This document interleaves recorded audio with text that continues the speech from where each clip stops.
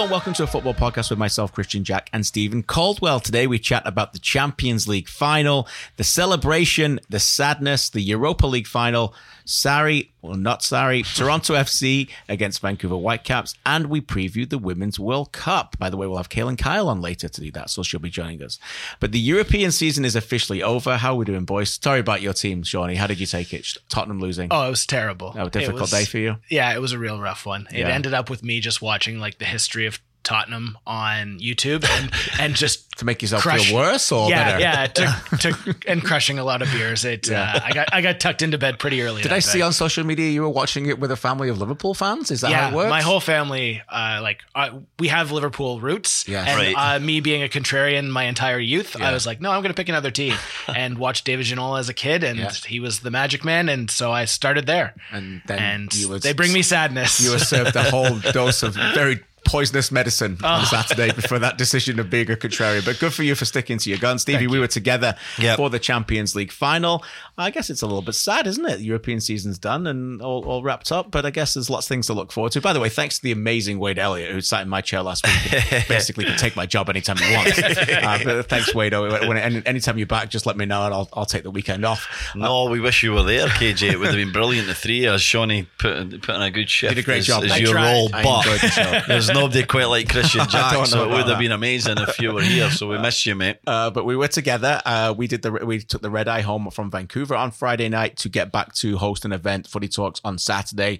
It ended up being Liverpool 2, Tottenham 0, an early goal and an early controversial goal, and a late goal from substitute Origi, who, boy, does he ever get big goals. I think he only scores big goals. Saw somebody, by the way, compared the Origi goal to the Gary Lineker World Cup 1990 goal, which was very almost identical against Germany, where it just peeled off a left foot strike into the corner. Almost celebrated as much as that goal, but in the end, I don't know where you want to start here. I don't really want to spend 10 minutes chatting about handball rules, but we are going to have to talk about that, aren't we? But let's talk an overall picture first of all. The game was really poor, really disappointing. Were you surprised? Yes, I was surprised. It was really poor. There was no real moments of genuine quality from either side. Two sides that produce quality on a regular basis, and I was surprised that Liverpool were so defensive. I know they got the early goal and they felt that was probably the best way to go, but it was very defensive. In the end, it was the right tactic, of course, but I think that was a risky game. And then I was disappointed in Tottenham Hotspur because when Liverpool sit back that deep and give Spurs so much ball to create very little real clear-cut chances was surprising for me. I know second half they had a bit of a push and Alisson made a couple of smart saves, but a goalie of his ability, I'd expect them to make every one of them. None of them were spectacular in my opinion, and Spurs were too narrow, too much through the middle, just over and over trying the same tactic, the intricate stuff, and it's very difficult to do against any team, never mind a team of Liverpool's strength and power and quality. And Liverpool, I guess, dared Spurs to beat them by sitting back and defending, and in the end, it was the right thing to do, wasn't it? Because you couldn't find an answer. Yeah, I don't know whether it was, like you said, I'm not sure if it was by design. I think it was one of those where they got the early goal. No one ever imagined they'd score a goal that early. Second fastest Champions League goal final in history, by the way. Paolo Maldini in the 50th seconds, I think, in the remarkable 2005 final was the fastest. And I think after that, they were just thinking, okay, we are now precariously close to the top here. Yeah. And for Liverpool, this whole season has been about the journey. It's been about the journey. And that wasn't about the journey. It was just about getting to the top, wasn't it? It's just about winning at that point. Yeah. And the great thing that I've said all along, and we've said a lot this season, is that Liverpool, Man City, this whole European season has been defined by the journey and the process and the delivery. Ultimately, it's been so swashbuckling, so exciting, taken to another level, power, pace, technique, mental strength, all of the above and more. And in the end, it really wasn't about that. It was just about getting it done. Yeah. Just about getting it done for Liverpool. And I think that was down to the fact that, one, they'd not won this group before. So it was, like, if this was next year, I think, and they'd only won it, I think they would have approached it differently. They would have had a little bit more looser. I don't know what you think about that. But also, I think because they were playing Tottenham, I just think that they thought, we're better than you. Yeah. And once they got to 1-0, we thought, like you said, they just thought, we don't think you're strong enough to break us down. And Van Dijk, Matip, they were a colossus. They were brilliant up together. I think they wasn't tested too much, but Alisson as well. It wasn't just his saves, it was his positioning to stop things as well. Absolutely remarkable. Yeah, they just knew Tottenham really well, didn't they? And I think that you can do your homework a lot on many of the best teams in Europe, but there's nothing like playing a team that you know in your league. You see week in, week out. You do many scouting reports, and they knew them really well. And once they got that goal in the lead, they just felt it was the plan was to defend and to sort of challenge them to come forward. And I think they probably felt that they would hit Tottenham more in the break than they did. And that never really happened until the late stages where Origi got that second. But I think there was we challenged them before the game at our event and said, you know, this season depends on this result. They have to win for it to be successful. If they win, it's been very successful. If they lose, it's been calamitous really in the end. And so they played like that, didn't they? There was a manager that had lost 6 finals in a row that just wanted that trophy so badly, and a group of players that understood that they were the favourites. The pressure was on them to get the job done, and they just bunkered in. They created that solid base, and you know, Tottenham couldn't go through them. And I agree with you. We know that Alisson's world class, possibly the best goalkeeper in the world, fighting his international colleague Ederson for that title, in my opinion. And Van Dijk's the best centre half in the world. But I want to say a word on Joel Matip. Van Dijk got the man of the match, KJ, but I think it was Matip. Yeah, he was absolutely outstanding, and the development in his game, the improvement we've saw from him throughout this season has been remarkable, in my opinion. There's nothing like, you know, from the past when I played that position, but there's nothing like playing next to a truly outstanding player. I had that in Newcastle with Jonathan Woodgate, and it made my game 10 times better. Right. But so Van Dijk's incredible. He's there. He's helping Matip, but Matip has improved so much. I thought he was man of the match. The two of them were so solid, and they're a difficult team to break down. The midfield worked so hard, and Spurs, like I said, were too narrow. They lacked that real quality in a wide area. I think that the fullbacks, our game, Rose is a little bit better, in my opinion, than Trippier, but I don't think they're up to that level of football Champions League winners. And that was the key, that if they had better fullbacks and more dominant fullbacks, I think the plan or the key to beating Liverpool was in wide areas. And unfortunately, two of their weaker players in wide areas, Tottenham Hotspur, and that proved to be the case. Yeah, you get found out in finals, don't you? Yeah. You get found out. Your weakest point gets found out. Klopp, by the way, a word about him. You talk about him losing in his finals. You know, he's taken Liverpool from really just a mid-table Premier League team, and they were like finishing 7th and 8th. Yeah. By the way, they finished 7th and 8th 5 out of 6 years in a row before he got there. He's transformed the club to title contenders, records in the Premier League points total, 97, 3 European finals, never lost a two-legged European tie. That's incredible. Think about that. Yeah. And in the end, it was just about getting it done for him. And I don't know if you've seen some of the pictures over the last 24 hours or so of him leaning on the back of a bus and drinking. He's unbelievable. Let's talk about Six, baby, and all this stuff that he's been going on. It's just this guy. He's such a magnificent man. You gotta love the guy. You've got to love him. I mean, who doesn't love this guy? He's so infectious and so natural, isn't he? Yeah. It's not put on, is it? It's just who the guy is. And the Let's Talk About Six video, for anybody's not seen it, go search it on Twitter or on the internet. He keeps going too. He doesn't just stop at that. He wants to sing the whole song, doesn't he? He's some man. He is some man. I saw the shades on the Sunday as they were getting on the bus in Madrid. Yeah. Henderson and then Klopp, and I was thinking they had a good party last night, and it's probably going to carry on into the Sunday and Monday and Tuesday. 100%. And I think that's ultimately the overriding images of the games we'll have to remember, is that these guys, like you mentioned Jordan Henderson, did you see his embrace with his father? Amazing. Now, the story, the great Danny Taylor, who is the best journalist in the UK, in my opinion, wrote a story about his dad and the chemotherapy that he's been through and the hell that he's been through, and wasn't able to go to Brazil to watch Jordan Henderson play in the World Cup for England, and the months of trying to hide his cancer treatment from his son so his son could concentrate and try and fight for his place in the Liverpool team.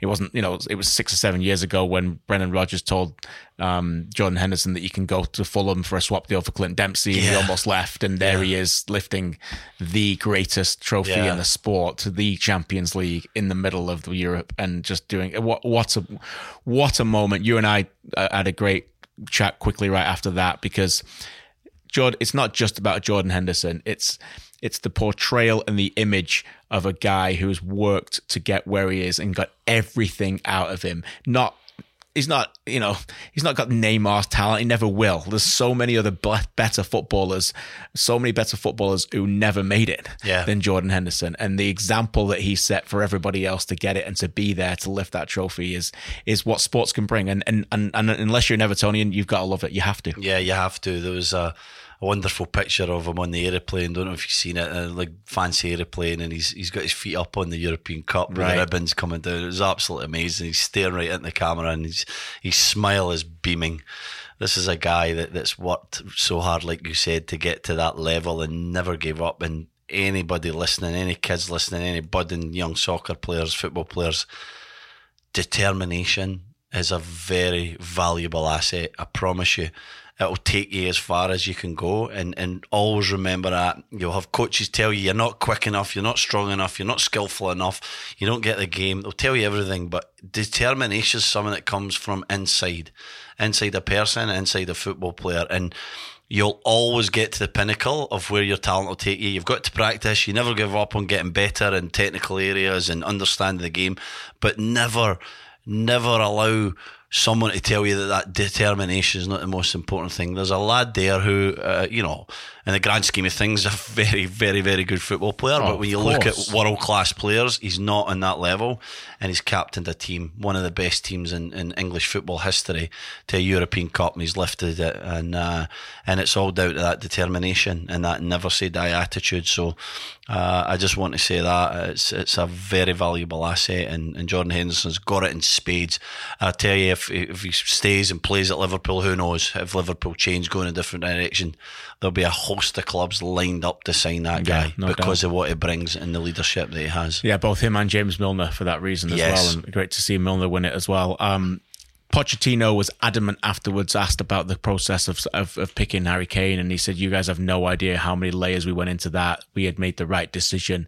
We were wondering at halftime whether it was, regardless of whether it was or it wasn't. Ultimately, when you're down 1-0, the longer the game went on, he was in a situation where he couldn't take him off. I've seen people write that Klopp was applauded for taking off a clearly unfit Roberto Firmino, making the change on the hour, and Tottenham should have done that with Harry Kane. It's easy to say that in a newspaper when you're sitting in the stands, isn't it, when you're writing for him. When you're at a Champions League final and you're down 1-0 and you've got 65% of the ball and you're creating a lot of chances, you're going to take Harry Kane off then? You can't. I completely agree with Pochettino and Tottenham Hotspur keeping Harry Kane in the field. You cannot take him off, and I wholeheartedly disagree with them starting the game. Now, they can look at all the analytics in the world and they can say he was ready and it was the right decision, but ultimately our eyes and his performance tell us that he was not fit. He was nowhere near it. The ankle might have been fine. Pochettino, was saying at the end of the game that his energy, his numbers were up at the end of the game. There was some of them missing through the break, through the layoff at the most important time in the European calendar, the sort of February, March, April, May, into early June. That's when it matters, KJ. They're the months that everyone's at 100 miles an hour. Everyone's at their prime. These pros are absolute professionals and they're ready for every game. And the layoff had took that away from Harry Kane. And I think that it was the wrong decision. And only hindsight can tell us that. He might have put the ball in the back in it at the first minute, but he was off the pace. And once he's off the pace, there's no way you can take him off the game because he's a guy that'll score whether he's hobbling on one leg or, he's absolutely exhausted. He'll put the ball away if the chance comes to him. He just couldn't create any chances because he didn't have the fitness levels to do it. Yeah. There's a lot of things we can get into here. Probably not got time for them. I'm not a big fan of the game being played June 1st. No, I think too late. And I know people have said some of the European seasons have just finished. Okay, well, if you want to keep it June 1st, tell me why the Premier League finished May 13th or 12th. When they rushed it to start the season after the World Cup and started sometimes 2 or 3 weeks before other continental leagues. Why didn't you finish when other leagues finished and then they would have been a little bit more fit? Anyway, that's just an idea. I think for me, it definitely impacted the game. Hashtag Ask AFP. Ditty asks, did the handball ruin the match? We do have to address this quickly before we move on. Did it ruin the match? I think it definitely had a factor. It was definitely an impact on it. Was it even handball? Lots of things out there. You can go read them over the last couple of days about the new handball rule and now taking away the intent, and some people suggesting even that Sadio Mane just kicked the ball deliberately at Moussa Sissoko's arm. I'm not quite convinced that was it, but me and you were doing an event, and at one point I found myself asking myself, why am I even bothering asking this question? We were evaluating how long Musa Sissoko's hand was up pointing to his opponents while he was stood in the box. I'm like, what is this game coming to? What is it coming to? It was, I at the end of the day, it's one of those where I don't think I will ever get. Very rarely do I see a handball where it's clear, jury, judge, everybody would say, yes, you're completely guilty. Yeah. It's just because of the way the rules are written. Even the new rules are convoluted. It's just an annoyance. It's just an annoyance I could do without. I'm glad you said that. It was sad, wasn't it? Yeah. It was sad that this is the biggest game in definitely European club football, maybe world club football, no doubt. the Champions League final. And it was decided, it was ruined by a handball, a ridiculous, absurd handball. Now, this is our game, isn't it? This is the fans' game. This is the players' game. This is the people's game. Soccer, football, whatever you want to call it.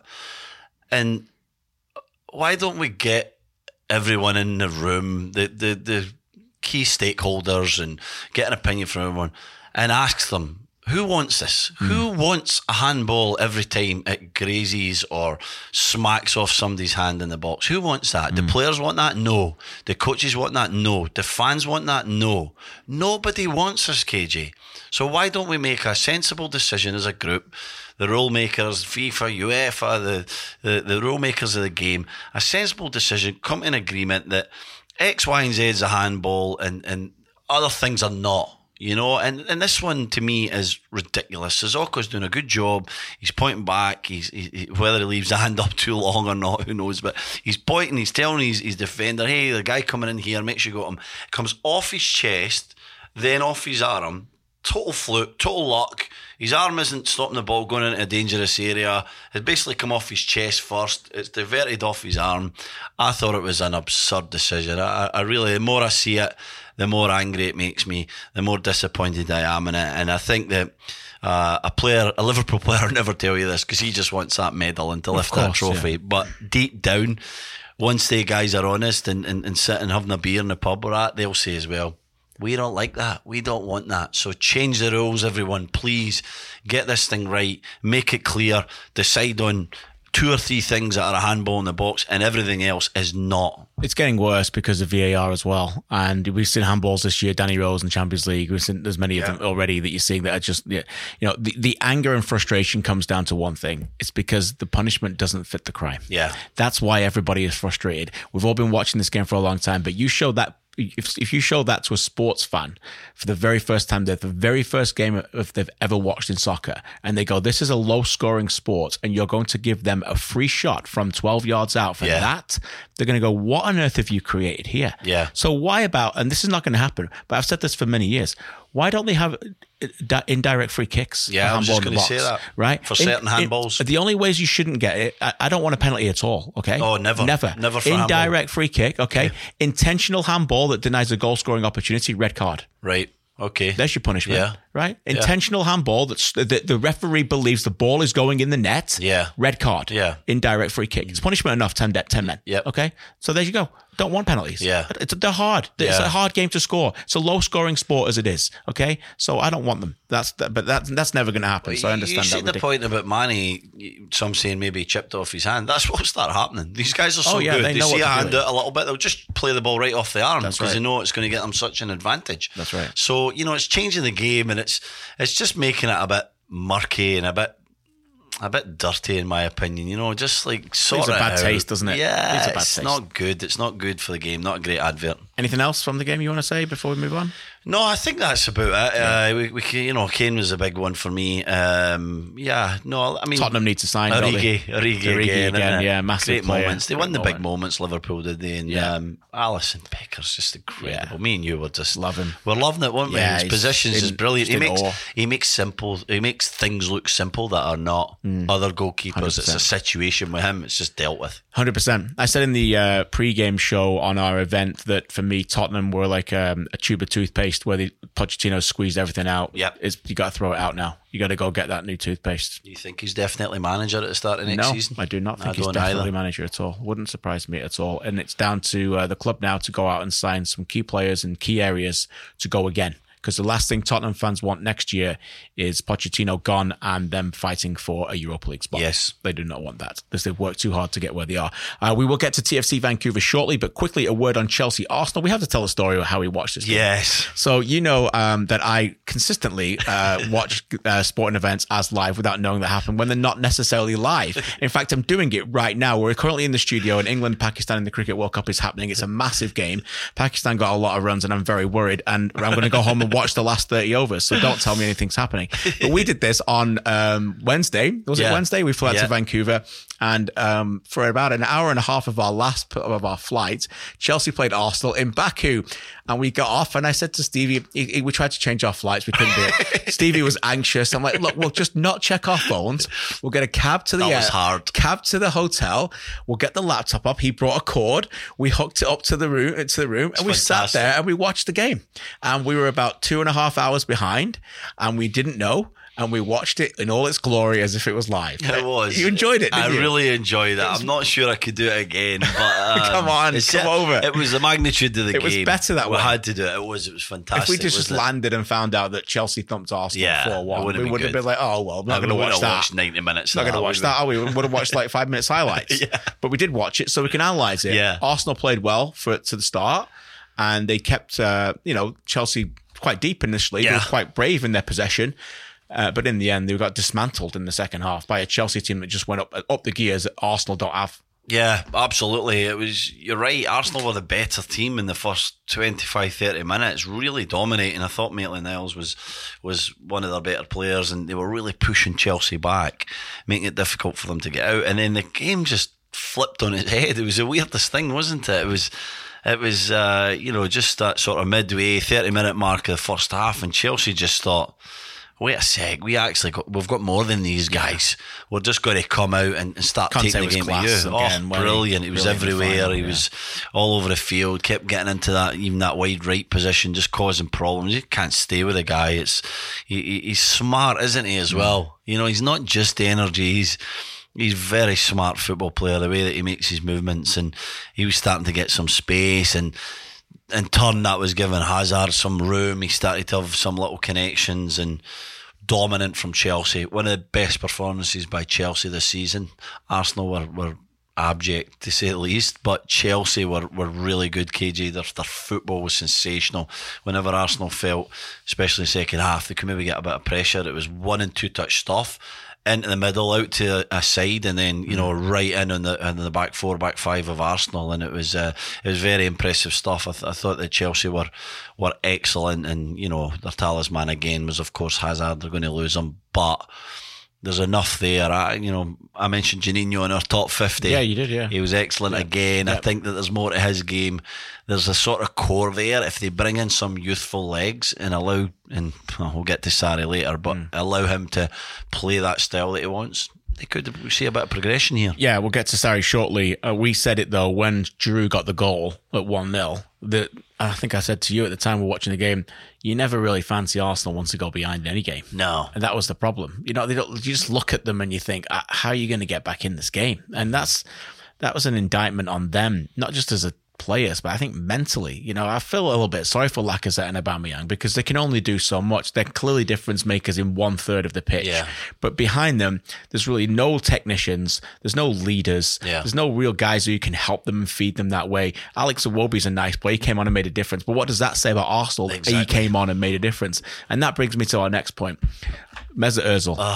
I'm glad you brought Mesut Ozil is still missing, isn't he? Where's he gone? The papers are up in Azerbaijan missing. He was gone.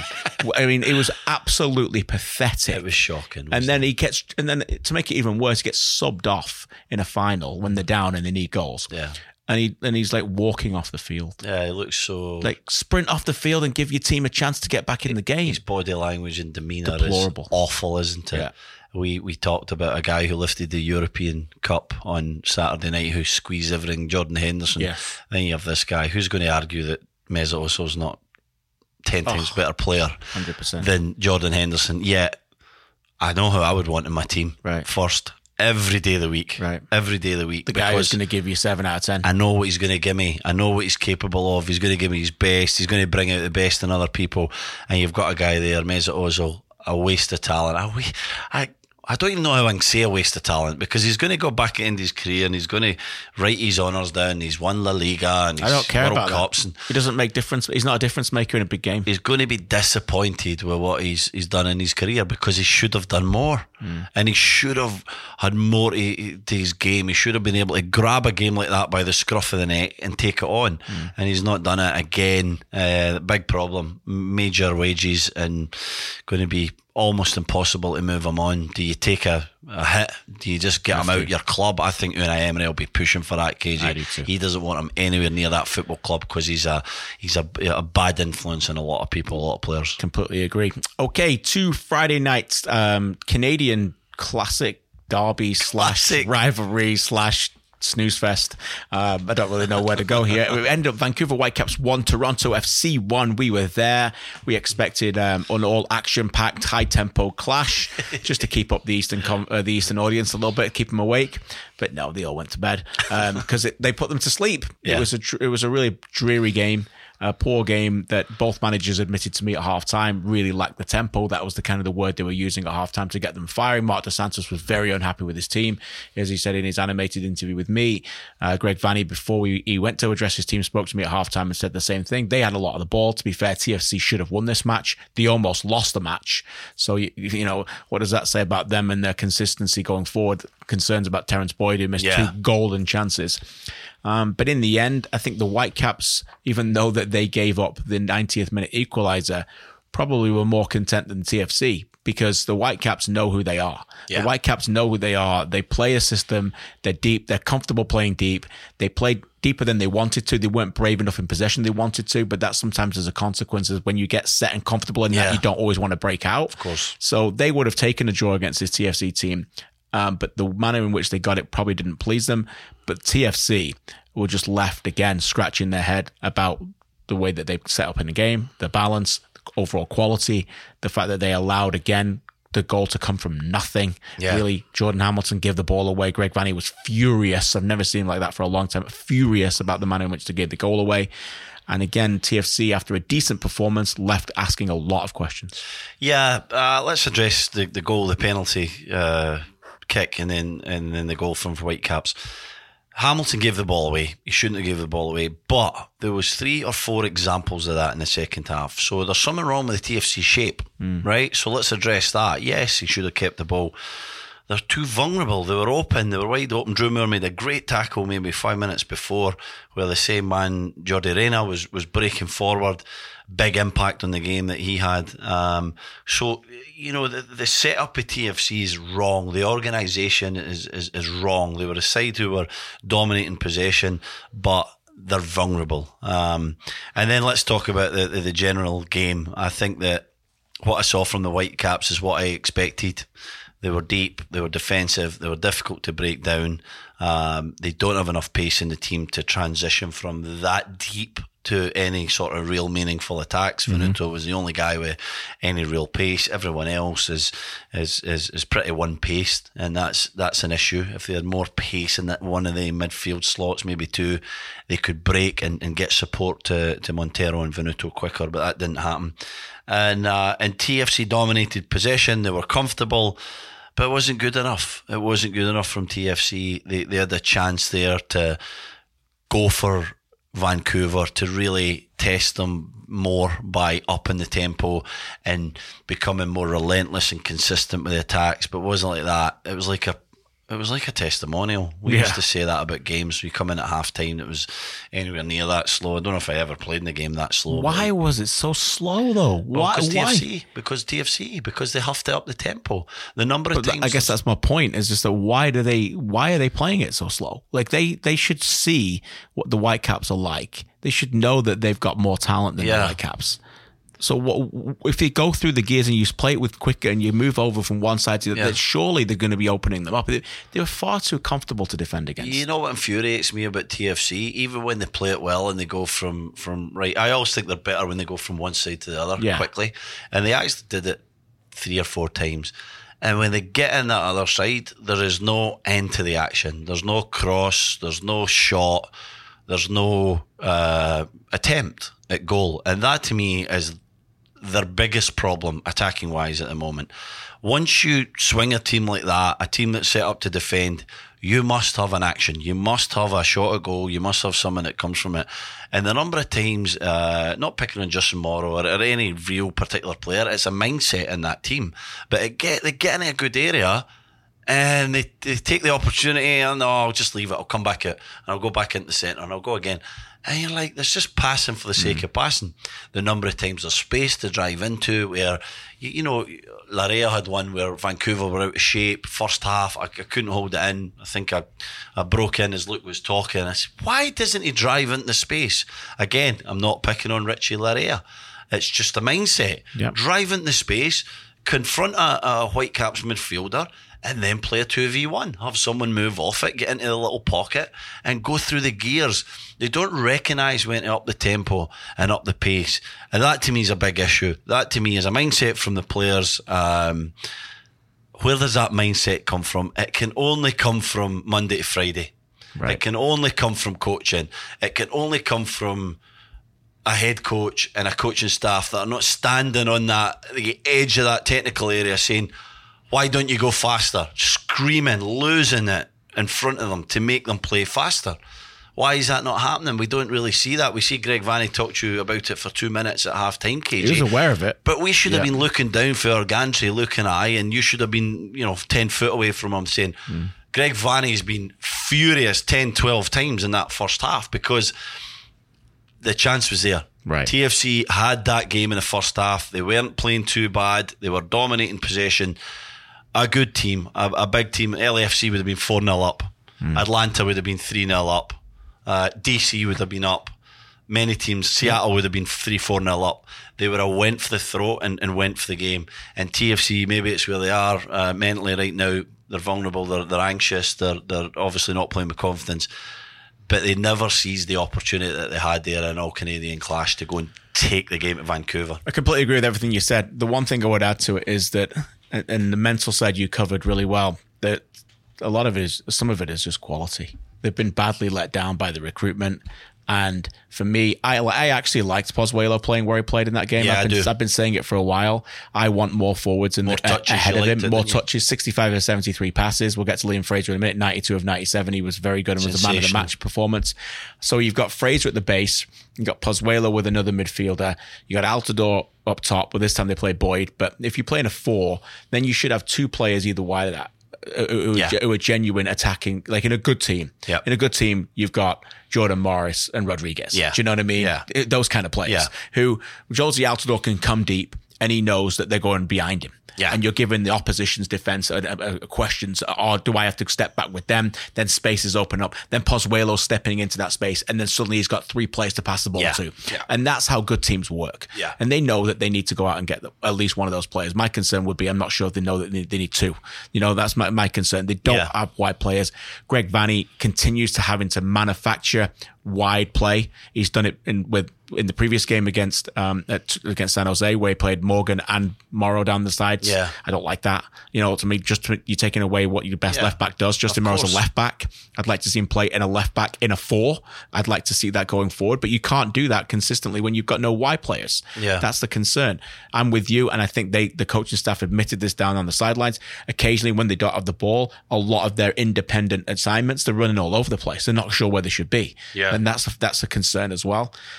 So lots of question marks. Look, Omar Gonzalez is coming. I broke the story this morning. We'll get to that in a second. That's going to help them defensively. It's an enormous gamble. You think it's the first sign they need? It's an enormous gamble. No, they need attacking players, but they're coming. I think at least one is coming. But I will say this about the Omar Gonzalez signing. It better be right. Yeah. Okay. Omar Gonzalez is going to be 31 in October. He hasn't got a great deal of mobility. Yep. Okay, but what he does do first is defend. Yep. So that's the one thing that they need to get this right. Is he an organizer? He's going to have to be. He's going to have to be a leader, a big time leader. And as I said, someone said to me today, a cornerstone. That is how they view him going forward. A cornerstone. The one thing I would give them credit for is that they have addressed their defense. And I said this the first day I did TSN broadcast for TFC this season, the first game in Philadelphia. I said this: we will know a lot about TFC when they board that plane to Vancouver. I said it. Give them March, April, and May, and then you have to evaluate that club. And they've looked at it and they've gone, we've gone out and bought Lawrence Simon, we've got Drew Moore, Chris Mavinga, and Eric Zavaleta, and they've addressed that and they've looked at it and goes, we need someone else. Yeah. They've quickly they've realised that. They said last year they need to go get that guy. They got Lawrence Simon and they're not happy. Yeah. They're not happy with him. So you got to give them credit for that at least. But no, it wouldn't be my first area of need. But maybe they feel like they're gonna get other ones as well to come. It's a mess. It is a mess. I'm sorry to interrupt, but I'm not certain that it's a player. I think it's a mindset. Yeah, right. I think it's going through the entire squad. I think it's a mindset. I don't think they're set up to defend. I don't think they're properly organised behind the ball, behind any attacks. I don't think we've addressed they don't attack with any pace or any real identity. But even when they lose the ball, they're very vulnerable. And so I know Gonzalez is a quality player. I've not seen him play a lot in the last few years, but I think I played against him when he was in MLS with LA Galaxy. But I just think that it's a mindset, KJ. I just think that they need someone to galvanise that back line and allow everyone else to understand what it means to defend. You know, as a defender, as soon as your team start to go in the attack, if you're a proper defender, you're thinking, what if? What if this happens and that happens? So immediately you're going, you go in there, you shuffle a little bit to the right, we're going to get this right at the back, and we're going to be on the front foot, we're going to be ready for what might happen. You're not watching the attack. You're actually thinking negative. Yeah. This attack's going to break down. Where are we vulnerable? Yeah. And I don't think TFC think like that. Right. I don't think it's any slight on the player that Mavinga is in terms of on the ball, or Zavaleta or Drew Moore or Simon. They've all got quality. A few of them are MLS Cup winners. One of the guys played for the Belgian national team. Like, we're not talking about average players here. We're talking about guys that are not set up with a mindset to defend. The one thing I want to address when we're talking about Gonzalez and we're thinking about wide players, it's actually turning into a bit of a wide player league, this. You think about the best wide players. Think about Elise, Houston Dynamo, top class, one of their big players. Blanco in Portland, unbelievable. Johnny Russell, Sporting Kansas City. Morris, Rodriguez. I go through every team, even Salinas, the impact that he has. He's had a great impact, the connection. Barco, Piatti. Areola. I could go on and on. Areola. It's Antuna looks quality at LA Galaxy. He's got a bit to learn, a bit to go. And you're seeing guys emerge in every market who have the ability to pick out the ball in wide areas, run at defences and unsettle back fours. And TFC don't have anybody that resembles that in the slightest. It's a massive gap and a massive problem. And a lot of those players are South American. Yes. TFC don't have any South American attackers. Quickly before we get to Shawnee, and we will address Omar Gonzalez there, and maybe Shawnee will push this Liam Fraser question into Ask AFP as well. Just before I do move on, it was the Whitecaps as well, and most of the storyline was TFC, but the Whitecaps 17 points in the last 11 games. Now they are comfortable in knowing who they are. And I think they're okay with that. We had the brilliant chat with Mark Dos Santos, didn't we? A real mind of the game. It was fantastic to listen to him. We spent a lot of time with him, and I commend him on how smart and how much humility he has, because it's easy to go in there and talk about 4-3-3 and free-flowing football and everything's going to change and it's going to be so exciting, and then you get there and you can do one of two things. You see the talent you have, you bring in some talent, maybe it didn't quite develop like you would have hoped, and you can go, right, I'm going to keep forcing this down people's throats and I'm going to ask guys to play a style that they're not capable of playing. Or you can go, how do I win games? How do I get results? And I'm going to change my philosophy a little bit. I'm not going away from it. I want to get back there. He told us that basically. But this is about surviving. This is about learning and adapting. They've done that really well. They know who they are. They're solid defensively. They're not that pretty to watch. They're not that different for the Vancouver that we've watched for 3 or 4 years. They're maybe even a little bit worse. But I think they've got a guy there that has a clear idea of where he wants to go. I think they've got a guy there who's a terrific coach and a guy who's ready to to get results in the short term, to try and get the players to play the style that he wants in the long term. And the Whitecaps are doing that. They're in a tough fight in the Western Conference, but credit to them. Reina was brilliant when he came on. They need him fit. He's one of the true shining lights. Pace yeah. And something different, and allows them, like I said, to break from that midfield area into the attack. Venuto showed some signs of improvement. Mbaum's got talent, but they're going to be a defensive team for the whole season, and they're going to have their success on the back of conceding very few goals if they are going to sneak into the playoffs. Yeah, pace, something that, again, that TFC lack significantly. And as I always say, the Mark DeSantis has evaluated his own talent better than anybody else. Yeah. He's evaluated it, he's looked at it, he's been patient about it. What's the best that I can do to get the best out of these players? Yeah. And that's all you can ask, and that's where they are climbing up the Western standings. Over to you, Shawnee. Sorry about that. We took a little long there, but we'll get over to you now for the I went a few rants. That was headlines. That was okay. No problem at all. We'll go right back at Omar Gonzalez. Obviously, your thoughts on the move, you've let that know, but it's like they've spent a lot of money on their back line. Do you see any the defenders moving out, or do you see this as just as an addition to the back line? I think they'll go. I think one will go eventually, don't you? I mean, they need to. Why don't they? I mean, they have to try and get rid of one. They have to get rid of one, or and I've floated this idea out a number of times, and this comes from nobody inside knowledge. It's just my own knowledge and my own thoughts about the game. Is that or you play Laurent Simon permanently at right back? Yeah, that's the because they don't really have any like this. Arrow being in, Arrow being out. Nick De Leon playing there sometimes, Richie Lareid playing there sometimes. You want to build a really good team, and you want to go, okay, let's play with a back four. And suddenly you're going, okay, let's go Laurent Simon, Omar Gonzalez, Chris Mavinga, Justin Morrow. Well, it's starting to look like a decent back four. Because I'm sorry, even when he's in the team, Arrow's not been good enough lately. No. Nowhere near good enough. So I don't necessarily think they're going to do that. I've not heard anything from inside. So I think one of them, you can't carry 5 centre backs. I mean, what's the point? Unless you really go to a back three for the long term. Yeah. But for all our accounts are that he doesn't want to play that. So he doesn't want to play that, and Greg Vanney doesn't want to play Simon at right back because it's against his philosophy and how he sees the game. He likes fullbacks to be high, and he likes them to be agile. I agree with you, KJ. I think it might be a decent option. I think a team conceding too many sloppy goals need to get a bit more solid. And we mentioned Mark DeSantis going away a little bit from what his true beliefs are in the game, and maybe Greg Vanney has to do that a touch as well. But one of the guys have to go. I mean, I don't know the exact numbers, but they'll be out soon. And when you see the numbers of the 4 that are there and what Gonzalez is going to be on, it's incredible, and it shows the real lack of balance within that squad. It's a salary cap league. You've only got so much money with TAM and DPs and whatever else you can bring in. It's a salary cap league, and the balance is not right, and they've got guys that they don't trust on too much money.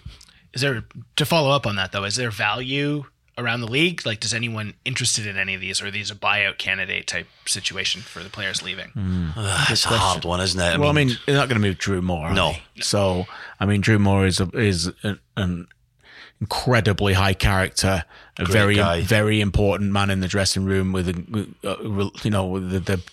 rebuilding this on the fly, this character that lacked them last year. And he knows that he's in his final chapter of his career, and so does everybody else in MLS. So, I mean, we come down to Laurent Simon. I don't think they're going to be able to move him. No. So it's down to Mavinga, which I don't think they want to move. No, I don't think they should move Mavinga. And you leave, and then it's just Zavaleta. So he's the only one. Yeah, it depends if there's any value there for whether they can get something in the league, but it's going to be difficult. It's going to be really difficult. Moving on to Europe quickly. Thoughts on Sarri's impending move to Juventus? And is it too early to talk Lampard to Chelsea? Think too early, because it's Chelsea. Never too early. It's Chelsea. You can never ever write anything off. They're a crazy club. The highs and lows. Sarri, I think we both predicted maybe Sarri, but to Juve when the Allegri stuff broke a few weeks ago, he's got to go, hasn't he? He's got to go. Yes. He's got to move. Oh, he's going to go. So forgive us if it's already happened, but when you start listening to this, if you do listen to this later this week, but we think that he's going to go. Yeah. And after that, where did Chelsea go? I mean, I think they'd be insane to go get Frank Lampard right now, but would you put it past them? No, I wouldn't put anything past them, but madness. And I think Frank's a smart man, and I'm sure it's never easy to say no to big jobs like that, but it wouldn't be great for his career to take that at the moment. He's in a great place. He's hopefully going to get a wee bit more resources at Derby to push on and try and get a promotion. And he's learning. He's had a brilliant first season of management. He can't go into that lion's den at the moment, can he? Even a player or an ex-player of his experience and his respect within the game. He's not going to say no, is he, mate? He's not going to say no, is he? No. Come on. It would be brave to say no. I agree with you. And it would be smart to say no. I agree with you. And Frank Lampard's a smart man. Right. And I'm wondering if it's a hard thing to say no, but it would be a really smart thing to say no. It really would. And I mean, there's so many great managers out there as well, is there not? Yeah. Okay. They can go get somebody, even with, Espirito Santo. Yeah, go get him. Go get Something like that. Allegri. Yeah, Right. Allegri would be class. Why not? I mean, Pochettino might be available. Sorry. Moving on. One last headline, because we're going to talk to Kaylin Kyle and talk about the Women's World Cup. No Tabla in the squad for Canada. You guys chatted with John Herdman on Friday. Thoughts on the entire 23-man roster? I think, and we'll preview a lot of the Gold Cup next week, won't we? But Yep. I think that the Tabla one is a bit of a surprise because he's an enigma. Yeah. And I would have liked to have seen somebody that might be able to come on and make a difference for 10 or 15 minutes in a game. There's not many people who can do what he can do in the squad. However, there's a common theme in this John Herdman era of this Canadian men's national team, and that is players playing. Yeah. And we haven't had that over the last few years. It's not that long ago, I was on another show where people used to joke and call them Sans FC because we used to have these clubs that come out and here's this player, no club, this player, no club. So now we've actually got players playing consistent minutes at a decent level. Yeah. And so that's what Herdman wants. That's what he requires. And Balou Tabla went to Albacete and played once. Yeah. He's not playing. And so maybe it's Herdman's message to him to say, look, mate, you can't doss around in the Barcelona reserves again. Mm-hmm. You got to go out and get significant minutes next year for us to be involved. But I have to say I was surprised that he wasn't there. Yeah, I was a little bit surprised. I think this is a large part to do with the fact that he's not playing a lot of football, a little bit to do with his personality. And John Herdman being worried about him sitting there for a long time watching football and tournaments, his attitude and what he could be like, because he picked a young lad in Noble Okello who has played no minutes. True. No meaningful minutes ever for any team. Yes, he's going for experience. He is a promising player. He's going to be one for the future. I'm not really dissing the decision to pick him in the 23-man squad, but when you're leaving Tabla for not playing a lot of minutes in Spain, it seems a bit you're right, character comes into double it. And Herdman standards. did say we want to carry this player and just to give him a look at future tournaments. You don't expect him to play much at all. Absolutely, but and to be fair, he's probably there because Liam Fraser, Jay Chapman wanted to play for TFC instead, and you can't blame him for that. I can't blame him for that, but would it not have been wise to get good tournament experience for Balou Tabla, even if he's not going to play? He's one for the future. So I think it's a personality thing. That's the point I'm trying to make. I think that John was concerned about Balou Tabla's attitude if he's not going to play, and he wasn't going to play because he's not ready to play in a Gold Cup. He's not up to that level of intensity because he's not played minutes for his club. So that's the reason for me. The entire squad is good. There's some great players in it. It's very exciting. It's a little bit off balance for me. There's not enough defenders in it. Not John's fault. I don't know other defenders that he could possibly have picked. You got Miller in Orlando, who is going to be cover for probably Daniil Henry, Derek Cornelius, and potentially Atiba Hutchinson in that area because of the quality of midfielders. But exciting, isn't it, KJ? It is. Some good players there. I mean, we're going to get to see them tested, didn't we? That's what the good thing is. Yeah, excited. We'll do a lot of that more previewing next week, but it's going to be interesting to see. And the question from, I think it was Jamie who said about Liam Fraser being far behind Mark Anthony Kay on #AskAFP. In the end, I think it's important to note that Liam Fraser wants to play for Toronto FC. And it's a different kind of profile than Mark Anthony Kay, but maybe we'll get into this next week about where is the best place to play Mark Anthony Kay in the CONCACAF Gold Cup. All right, thanks, Shawnee, for the headlines. Now moving on to our Women's World Cup preview segment of the show. We have Kaylin Kyle on the phone to chat about the tournament as Canada starts their campaign against Cameroon on June 10th. Okay, joining us now is TSN soccer analyst Kaylin. Kaylin, thanks for joining us. How are you? I'm good. Just got to Toronto. There's no snow, so I'm happy about that, coming from Miami, obviously. But yeah, it's good to be back in Canada and miss it here. Good to have you back. So I guess we'll start there. Obviously, a fantastic month to come. We'll get into some of the games and some of the storylines in a minute on the pitch. But how excited are you to move over here into this role of being a World Cup analyst on TSN? Yeah, I think that's the first question that everyone always asks me is, do you miss playing football or soccer for Canadians? But honestly, I feel like I've done so much in my career as a soccer player and achieved everything I wanted to achieve at such a young age. When I retired at 27, I knew I wanted to get into the media side of it and the TV side of it.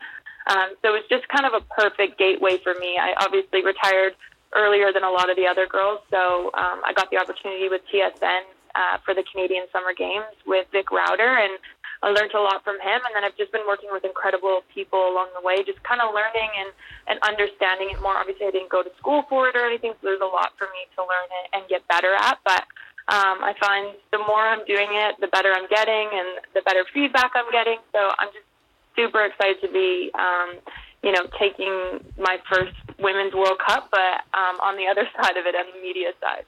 Kaylin, Stephen here. This World Cup's going to be back in Europe, in France this year, and there's great excitement around the women's game in Europe at club level and, of course, at international level. What have you seen in the advancements there and the excitement in France building up to what's going to be a terrific World Cup?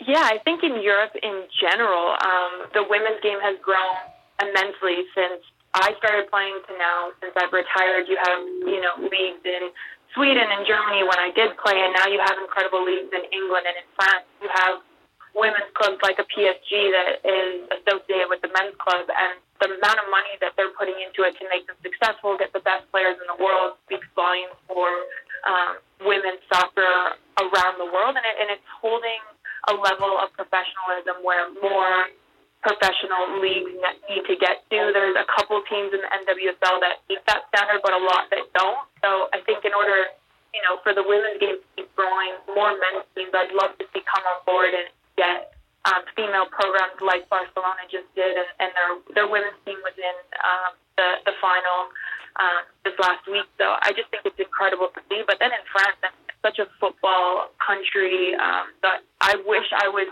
in France to, feel the buzz and feel the energy. But just speaking with Karina LeBlanc, she's there right now with Fox Sports, and so she's been sending me videos and pictures, and she just said that they've done an absolutely incredible job at the host city, and I'm so excited for the tournament to kick off on Friday. Kaylin, we'll get to Canada in a second, but you mentioned France. I'm sure they're one of the favourites in your eyes for this tournament.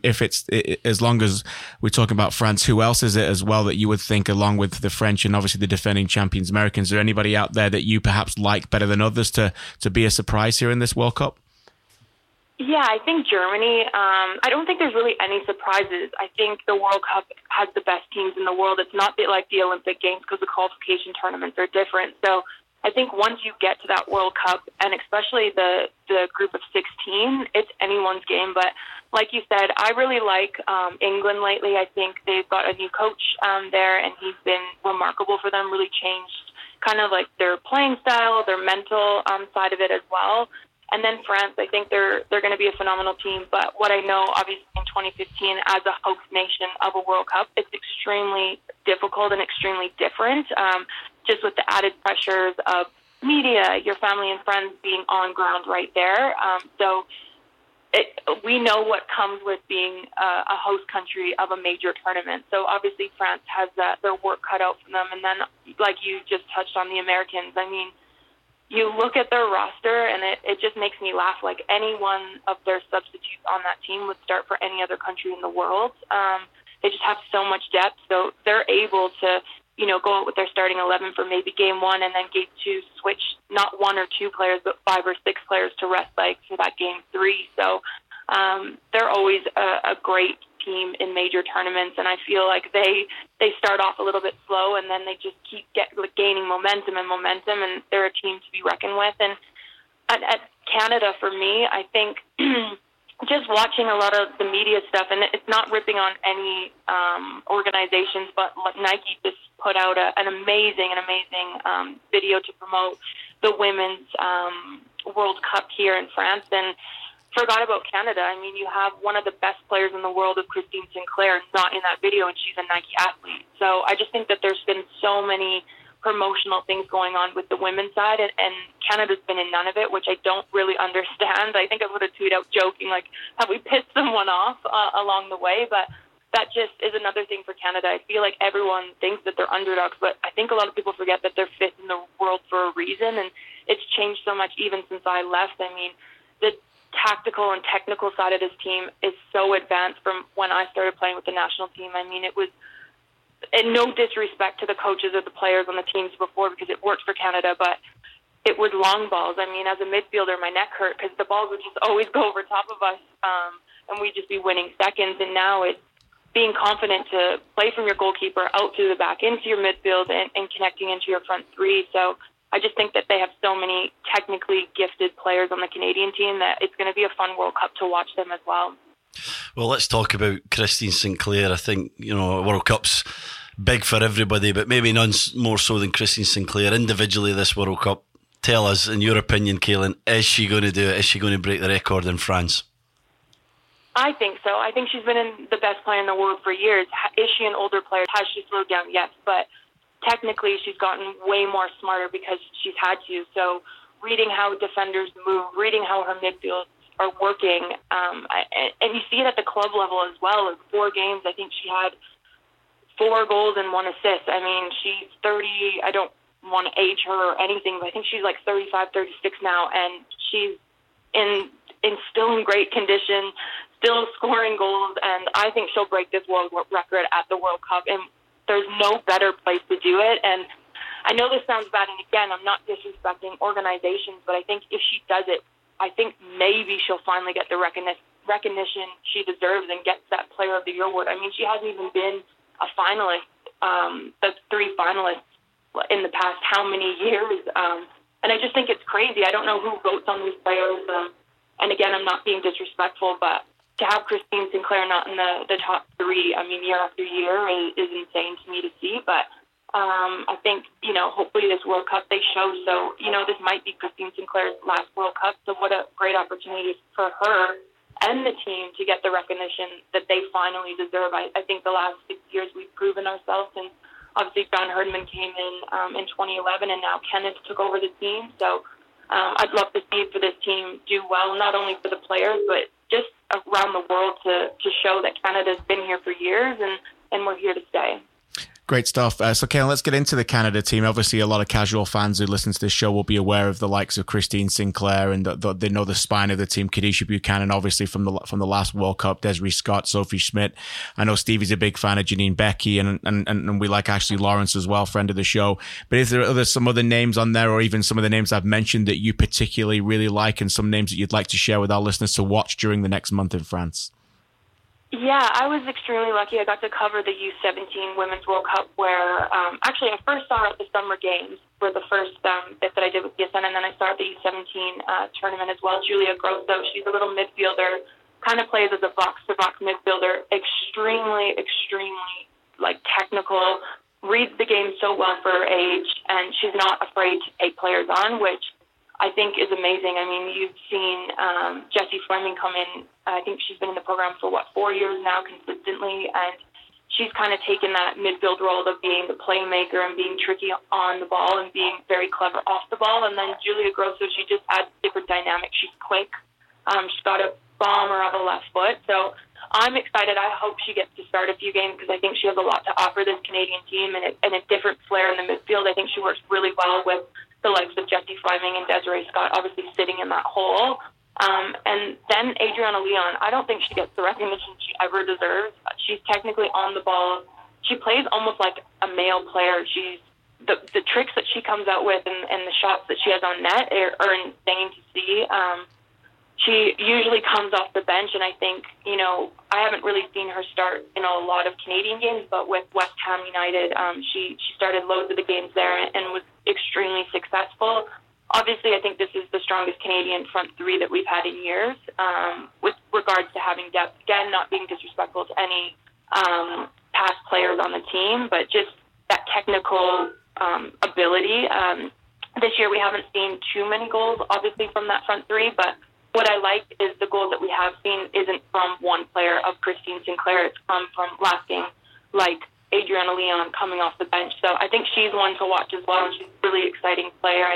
And you guys always touch on her. Ashley Lawrence, for me, is the all-around incredible player.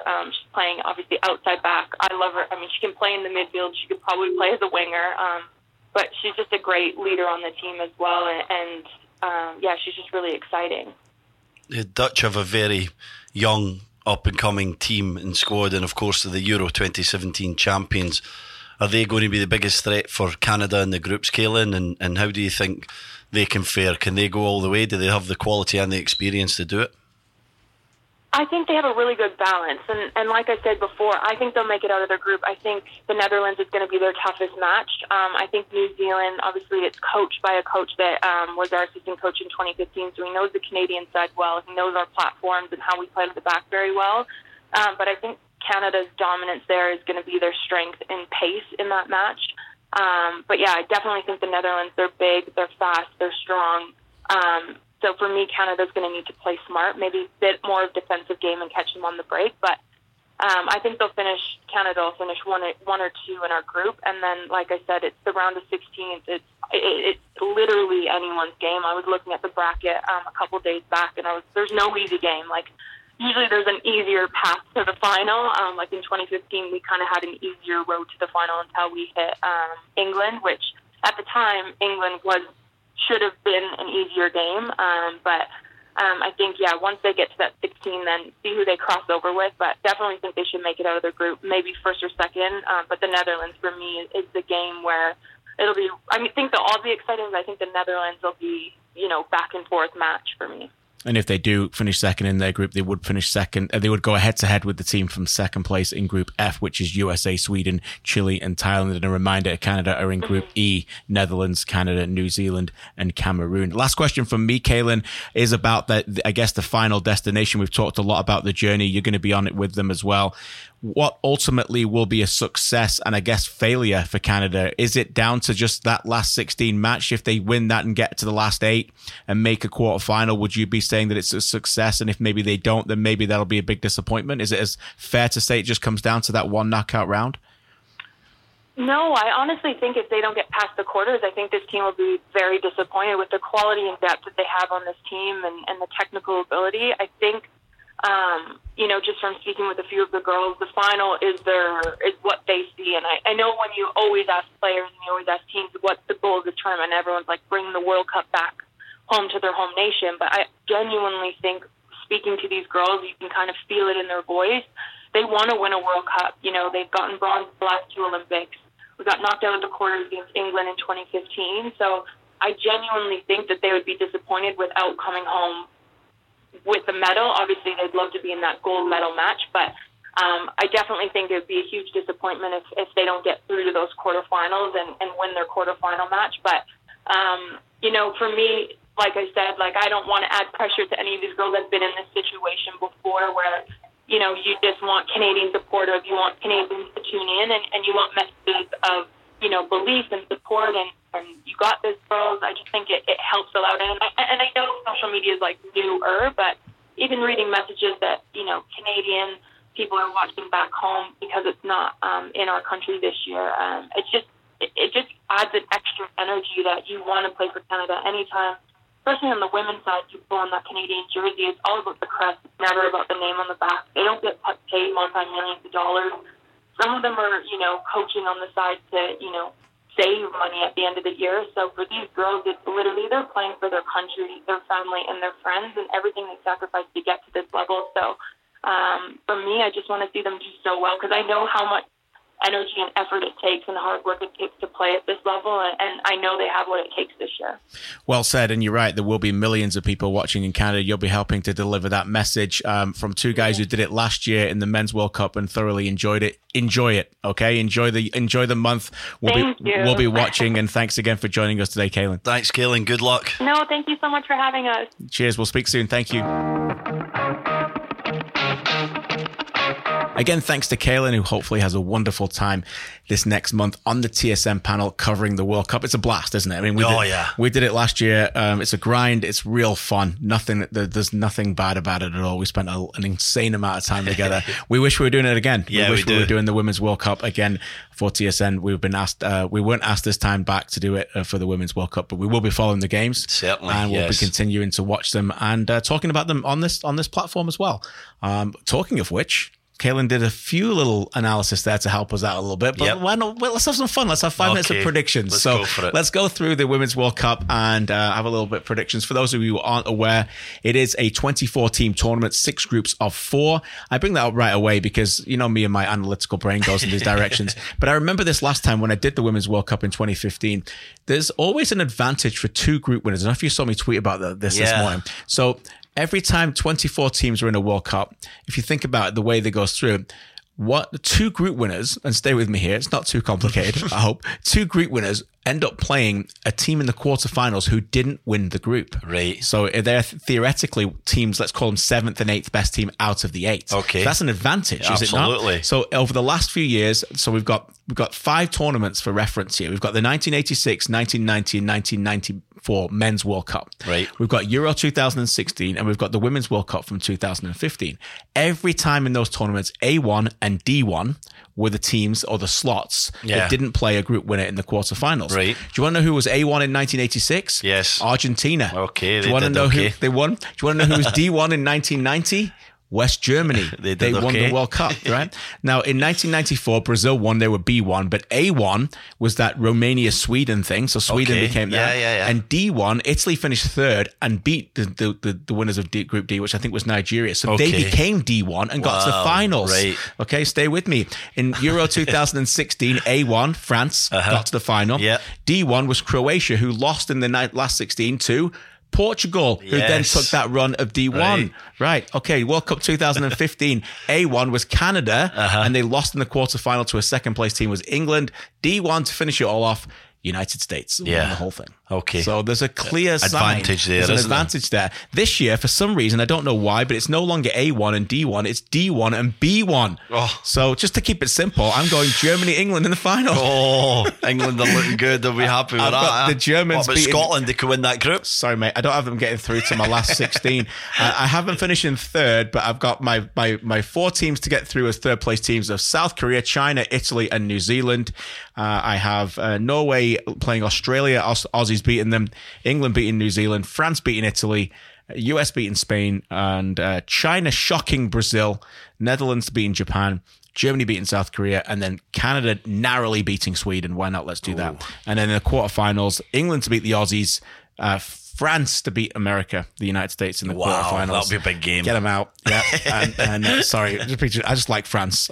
You know why I like France? Because in 2015, I did this tournament in depth, and they were magnificent in Montreal against Germany, and they got robbed. I watched that game. Yeah, I they were remember great. that one. Amadine Henry is a terrific player. Yeah. Netherlands to beat China, and Germany, to beat Canada. And then in the semis, I've got England beating France, and Germany beating the Netherlands, and Germany winning the World Cup because Germany. Jennifer Marzan plays for Jennifer Germany. Marzan is the best player. Marzan, you love her, don't you? She's a brilliant. great player, mate. Terrific She's player. fantastic. So why isn't not? she? So there's my picks, and just based on history, D1 Germany. Well, B1 Germany. Why not? I've clearly not went as in depth as you as always, but It's only 10 minutes. You know who I'm going to pick a couple of little picks here, Please right? do, yeah. I think Spain might be surprising. Yeah. Okay, they've had some good results. They're improving. Their domestic league's improving, and they've had some decent friendly results. And I think they might be a bit of, I don't know, Kaylin just said it, didn't she, that nobody's really an underdog. There's a lot of strong teams in this, but they might be You ones always that do get well. somebody, no? We're going to get you some do. team in the quarters, so you're just like, whoa, where did they come from? I'm sure you will. I think I'm really big on a European team winning this. Yeah, me too. I really am, and I think France have a great chance. They're usually, certainly the men's side, very strong when they're at home. Yeah. They get real strength from that. I don't think that they're a nation who necessarily feel the pressure. And I know they lost Euros 2016, but I think they're a nation that embrace that pressure. KJ, that feeling, that goodwill that goes around the country. They're going to be strong as well. And England look great. Yeah, they They do. look really good. They've been getting little bit better all the time, so they're going to be great. But I'm tipping Scotland to beat them in the groups. Oh yeah, well you have to. I'm joking. Yeah. Talking of good, great Scotland's first World Cup. Can we talk about that a little bit? Kim Little's the star. Shelley Kerr's done a wonderful job there. She's a fantastic coach. I hear. I know people that did their coaching badges. Well, why try to cut me off? Let me talk about my Scotland for a minute or two. You know, and a real credit to the nation that they're actually there, and they're in a tough group, but credit to them. They should enjoy it and embrace it. And it's great for football in the country. Nothing like a real World Cup, eh? This is going to be tremendous. And I think there's a big report coming out tomorrow. I think in terms of just how popular the women's game is becoming around the globe. So it's great to see that. You talk about the nation embracing it and the mood of France. Well, Luke Wildman will be there. So we'll get some updates. We should get him on the phone. We'll get him on the phone, won't we? I don't know if we will. He probably won't come on the phone because... Why? Just he's Luke, isn't he? He'll probably be walking around the Seine or in some cafe or something like that, do you think? It'd be miserable as sin one near the end of the walk. We'll get him near the end. Get him near the end when his family's gone home and he's all by himself. It's miserable. Everybody else is drinking wine and he's like, I'll have a glass of water. And we'll get him on and send him messages on Twitter, say, just put pressure on him. Because sometimes, you think Luke's not on there. Trust me, he's on there more than us. All right, over to Shawnee for hashtag AskAFP. Thanks, KJ. A couple questions before we head out. Obviously, we had a lot to talk about the Women's World Cup, so it's a little shorter version of Ask AFP. James asks, what's your overall impression for the quality of play in the CPL? Better, same, or worse than expected? It's a good question. One I find hard to answer because I haven't been to a game live yet, only because I haven't had any availability because of our work schedule. I'm going to go with better, only because of what I've seen briefly on television, that I think the tempo has been a little bit better than I thought. But it's a big week coming up for them with the games for the Canadian Championship as well, to see where they all break away and as well. So, like I said, I'd like to be involved a little bit more in giving a better answer and seeing more games live, but maybe I will be able to get to some more over the summer. Yeah, I'd say marginally better. I think it's been a good start. I think that settled down a little bit. Just need to keep the momentum going. Interesting to see that the League One Ontario representative Vaughan and also the Quebec equivalent, I can't remember what it's called, but Blainville did extremely well against CPL teams. So that shows you maybe the gap's not that huge between League One Ontario, where my Oakville Blue Devils play, and obviously CPL. Now the big test is going to be the Canadian Championship. How big's the gap between, say, an Ottawa? We know it's going to be large between Vancouver and Montreal, but Ottawa's going to be a bit of a gap. It just needs to keep going, doesn't it? Just keep the momentum going. Everyone just keep getting out there supporting it. There's been some good players so far. I think Borges has caught the eye at Forge, and it's been quite exciting. Some of the stadiums have been full, and I just hope to see it keep staying on that upward trajectory. I know we're going to talk about Gold Cup a lot next week, but Devang asks, what do you think a positive result would be for Canada at the Gold Cup? We asked John Herman that, didn't we? And he kind of... Yeah. Did he give us a strange answer? Yeah. I don't think he wants to commit to this. Look, there's always fine lines in tournaments of success and failure. Yeah. A lot of it comes down to one match. Yeah. Okay? And I don't think he wants to commit right now. I can understand this. Just saying, if we win a quarterfinal, it's a success. Yeah. If we don't win a quarterfinal, it's not a success.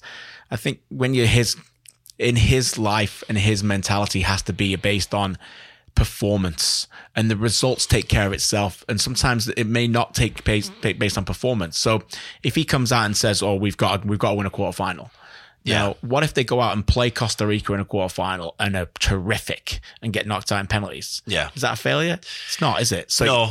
But it's one of those where we have to wait to judge it. We got to see what they're about. I want them to go out and really dominate 2 of their 3 group games and dictate the style of play, build an identity, show some character, and have a little bit more moments than they did in the last World Cup. That's not just based on individual players, a true collective attacking unit. Yeah, Mexico will take care of itself, and then be ready for that game, that Costa Rica game, and go out there and really be in it. Go out there and do it. Yeah, John alluded to the fact that he might make some changes for that middle game against Mexico. With them coming thick and fast, didn't he? And The one thing I liked about that answer was that he suggested we're going to get them again in the semi. He felt that, that was a chance, and then they were sort of going to have a go then. I don't want that to be a chance. I'd rather see them have a bit of a go in the group game. Yeah. Really attack the group. You're right, 2 big performances against Martinique and Cuba. Attack Mexico as much as they can in the second game and have a bit of a go. The result will take care of itself. And then, I'm going to put my neck in the line. I think they need to win a quarter-final. I've said it all along. They're probably going to be Costa Rica. They've got to win a big game and get to a semi-final. If that happens, terrific tournament. Young guys have got experience. 2, 3, 4 guys will have certainly really rose to the top in terms of performances if they things happen, and there'll be right prospects. They'll be better for it, having went through a Gold Cup campaign for the future, and the country will be better for it. But I'm with you, KJ. It's too basic to say win or lose a quarter final and it's a success or not. You're right, they could play terrifically well, but they played pretty well against Jamaica 2 years ago. That's true. And they went out, so they've got to win. Tournament's about winning, Shawnee. They've got to win, find a way of winning, get to that semi-final. It'll be a terrific tournament. Last question, and obviously, as we said at the start, the European season's closing, but there's so much international soccer. John asks, what are your thoughts on the Copa America, and who are you most excited to watch play? Argentina and playing in Brazil, if they could somehow pull it off, is the thing that tantalizes me the most. I don't know about you. That's a story. The drought since '93, Messi's chance again, losing finals consistently.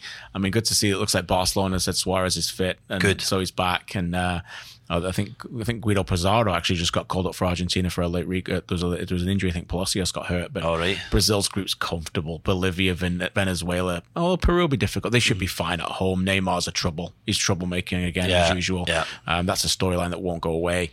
But for me, I'm excited about Argentina. There's a lot. I love South American football, so I love everything about it. Chile, Paraguay, you name it. Colombia. There's so many exciting games there. We're going to love to watch many of them. But the story's Messi in Argentina.